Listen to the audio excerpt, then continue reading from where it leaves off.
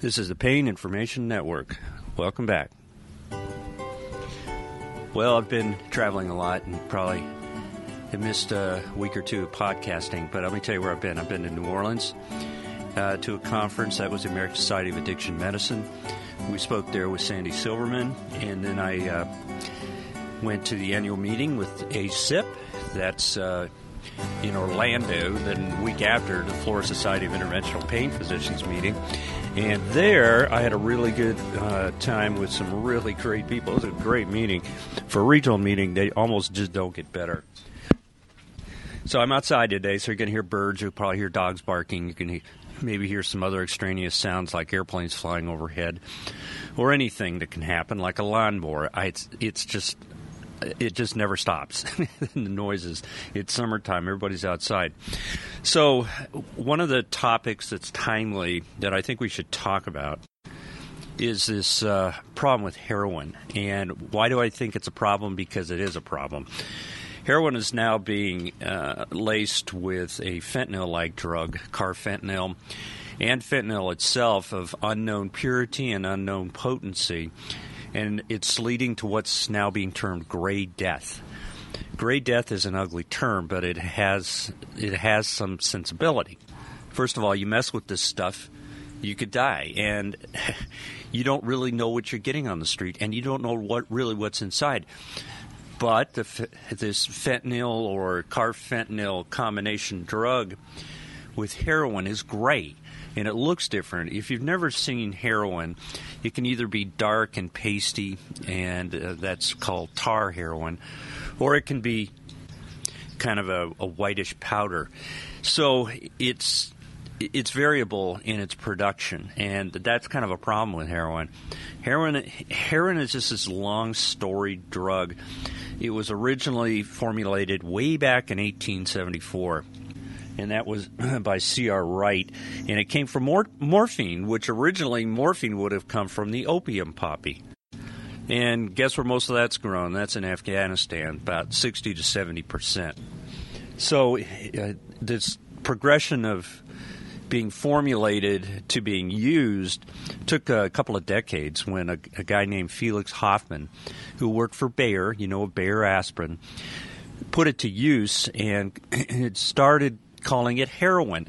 Heroin is kind of Greekish for heroic because it did a lot of things. It helped pain, helped coughs, helped the twitches. It helped a lot of stuff. And its thoughts were, this is very medicinal, and you can use it for a number of medical reasons.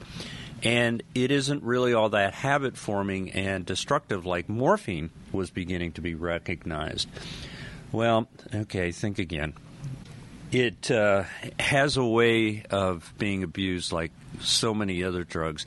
And it was found early on you could smoke it, snort it, you could inhale it, you could inject it. So what did they do? They made it in a liquid form, and they even gave it to teething babies. And the whole idea there was to calm the baby, calm the nerves. And sometimes those that had a predilection toward Morpheus or morphine or opium dens and the like, that were going through a little bit of withdrawal, would put a little bit in their gums, and it would stop the withdrawal, really cut it back. And so, believe it or not, that's what its current use is. Somewhat in Europe. It's not legal here. So there's different schedules of drugs. There's Schedule 1 in the United States, and Schedule 1 basically means there's no clinical use, and it's just not allowed. And that would be crack cocaine, not regular cocaine. Regular cocaine is Schedule 2. It's a local anesthetic. It would be heroin. It might be something else, a designer drug that has all these new names that the DEA can't keep up with. So it can be an experimental drug that has not been FDA categorized or DEA approved. And so then you go to Schedule 2 and 3 and 4 and 5. So what's the difference in schedules? Well, it's felt to be potentially habit-forming or abused either in the street or the home, and it is scheduled. So oxycodone, hydrocodone now used to be Schedule 3. is Schedule 2, and a number of other drugs that are potentially habit-forming or easily develop dependence, and that would be like morphine. And so it doesn't mean potency. So Schedule 2 isn't necessarily stronger than Schedule 3, 4, or 5, although usually it's kind of a loose way of saying, they aren't really abused because they're not really liked that much, and so abusability is less, but so is probably the euphoria and the feeling that you got a front row seat. So, okay, heroin. That's a Schedule 1 drug in America. In Europe, it's not. It's called diamorphine. And in Europe, they use it for a number of disorders, including severe and significant pain. It is a good pain medicine, believe it or not. But a quarter to half of the people that use this drug become dependent. Now, this is a problem with heroin because it could be so euphorogenic. You could get such a high off this so easily that you'd want to repeat it and get that dopamine rush right away, and you start developing tolerance. And tolerance means you're going to need more drug for that action to chase that characteristics. So you take a little bit more, and then you take a little bit more, and over time, your dependency is higher, your tolerance is higher, and let's just say you don't have it available anymore. Well, see, I can tell you the many stories of folks going to prison or incarcerated for a couple of months or something like this. They get out and they go to their old dose of heroin, and they have no tolerance, and guess what? Bad outcome. Now, this is a statistic that is rising, and it's very concerning. Almost 2% of citizens in the U.S. have used heroin. It's hard for me to wrap my arms around that. 2%. And it's this drug is a euphoric high because it does give people that feeling that they're searching for, that they're craving. So if they can't get their high from oxycodone or whatever the drug of choice is, they can get it from heroin. Heroin does this because it's quickly metabolized into something called 6-monoacetylmorphine, or 6-MAM. Now, why is that important? Because that's what we look for in a drug screen. And we look for that metabolite, and when we see it, we're lucky because it doesn't stick around long. But that 6-MAM is probably what is this drug's euphoria. Now, when you inject heroin, it goes across what's called the blood-brain barrier very fast. And it gets acetylated in there as well once it's past the blood-brain barrier. But usually it needs to be acetylated. And that's why if you do it orally, you don't really get high because it's such a slow absorption. But that fast, rapid absorption, like with IV, is what gets people hooked fast. So, well, okay, what is the deal with Gray Death? All right, so there's this drug called fentanyl. Okay, fentanyl is about roughly 100 times more potent than morphine. Genetics and a lot of other things play into that. And then there's this newer drug that it isn't really that new, but it's called carfentanil, and it's 100 times more potent than fentanyl, which is 10,000 times more potent than morphine.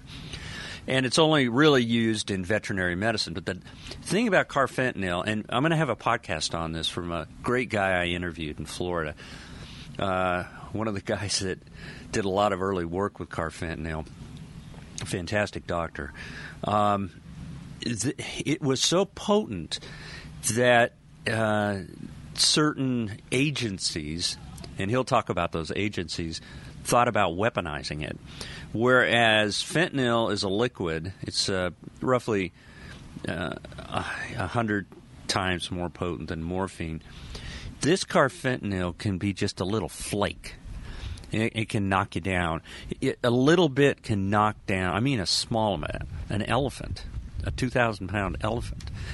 I guess that's what they weigh. Okay, another drug that is used in America that is a drug similar to fentanyl, usually used in the operating room, but I think we're going to be seeing more of it, is a drug called sufentanil that I used a lot in my training, and alfentanil, which we really don't see much of. Okay, the difference between sufentanil and alfentanil is sufentanil is about 5 to 10 times more potent than fentanyl. In Europe, they're using it, and it's got some very positive potential for a patch delivery system, and there are phase 3 trials. There may be phase 4 by now, but phase 3 I do know of is being trialed here. The advantage of this drug, called Coragesic in Europe, is in fact it could be left on for 7 days. So fentanyl is now a Q3-day patch, and most people say it doesn't work past 48 hours. This sufentanil patch could be left on a full 7 days. That's cost-effective and potentially convenient to the patient.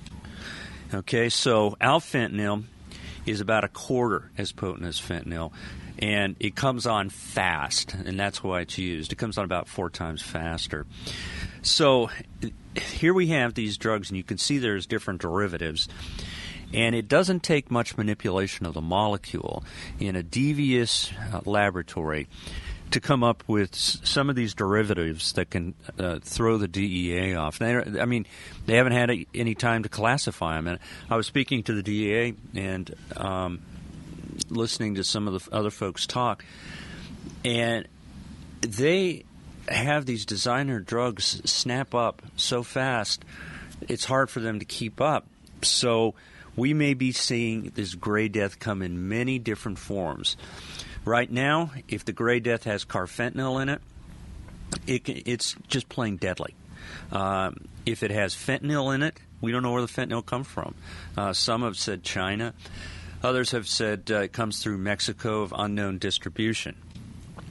Point being is gray death is killing abusers out there, and that's the importance of getting folks into treatment. So medication-assisted treatment is a really good idea. It's a lifesaver. It's not exchanging one drug for another drug. It is very, very helpful, and it keeps people alive. So if you know somebody that's using heroin, get them help, because early intervention will save lives. Gray death is a reality. You don't know what you're getting on the street. And this isn't your dad's, some dad's heroin anymore from the 60s and 70s. This is street death. The other very positive side effect of getting somebody treated is it reduces the risk of infections like hepatitis C, HIV, needle sharing, and the like, abscesses, staph infections, and it's some hospitals, it's not uncommon for them to take folks to the operating room regularly for staph infections, and these can be pretty nasty, and I've helped out on those a few times, and they're a slow heal because a lot of times addicts are either malnourished or they just don't take care of themselves, and they have a pretty high risk of reinfection. Okay. I want to move on to another topic, because when we talk about drug treatment, we want to talk about what's out there and what works. And I haven't really touched on this much, and I'll expand it later. I'm going to interview some folks. Cognitive behavioral therapy. There's other things out there that are helpful and not necessarily in a drug form. These are behavioral therapies that have been tested, and they're evidence-based, and they're a method to improve coping strategies. So the core belief is there is self, there's others, and there is future. And what you want to do is you want to change your thoughts and feelings, and the behavior will follow. So it was originally developed for depression. Now it's used for like anxiety disorders, addiction, PTSD. eating disorders, OCD, bipolar, pain, think pain, addiction, depression, fibromyalgia, etc. It does not diagnose anything. It does help, though. It helps the treatment. It's not diagnostic. It helps treatment. All right, there's 6 phases. So there's assessment, rethinking, reconceptualizing, skills, developing skills, maintenance, follow-up, and then reassessment. So it's probably better than benzodiazepines with very few side effects, I can tell you that. And it's really helpful for patients to go all in, because the worst side effect of cognitive behavioral therapy is the dropout rate's pretty high. People have to be invested in it and believe in it. So there's a lot of reinforcement there. But what's really cool is you can use computers and you can use the internet. So it's something that folks can do at home, they can do with family, and it's very reinforcing in the grand scheme of pain treatment, anxiety, addiction, depression. All right, I think that's going to wrap it up for here, because there's a lot coming, and I want to hear from you. I really do. I want to hear more of your questions. I have a few to answer. Sorry if I'm a little behind on some. I'll get caught up. And it's paininformation.com. Just leave a little question there, and if you wouldn't mind rating me on iTunes, I'd really appreciate it. It helps us rank. And I'll see you soon.